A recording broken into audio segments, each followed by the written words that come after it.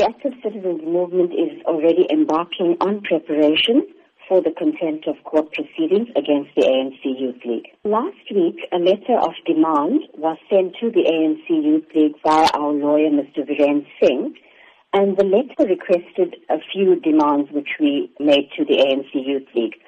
One of them being an unconditional apology to the family of Kathrada, the Active Citizens Movement, and to the people of South Africa for the unlawful disruption of the memorial of a struggle stalwart, Comrade Kathrada. And the deadline for the written confirmation of acceptance by the Youth League was Saturday the 15th of April at 4 p.m. We can confirm at this point that our lawyer has not received a response to our demands, but instead a letter from the League requesting a meeting with the ACM was received. Are you then willing to meet with the ANC Youth League over this matter? We are willing to meet with the ANC Youth League when a written apology as requested is provided.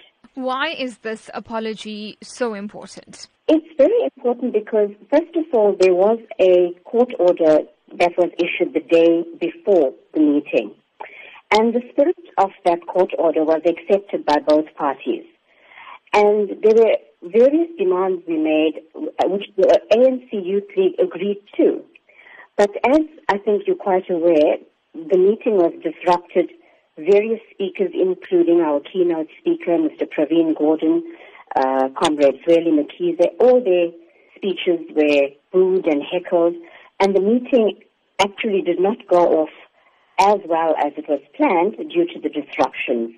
You speak about Zweli Mkhize. Are you considering taking up this matter with the ANC itself? Comrade Zweli Mkhize did provide an apology immediately after the meeting on Sunday. We have not discussed any meeting with him or with the ANC at present. For now, we have received a request from the Youth League, and once we receive an apology, we will meet with them.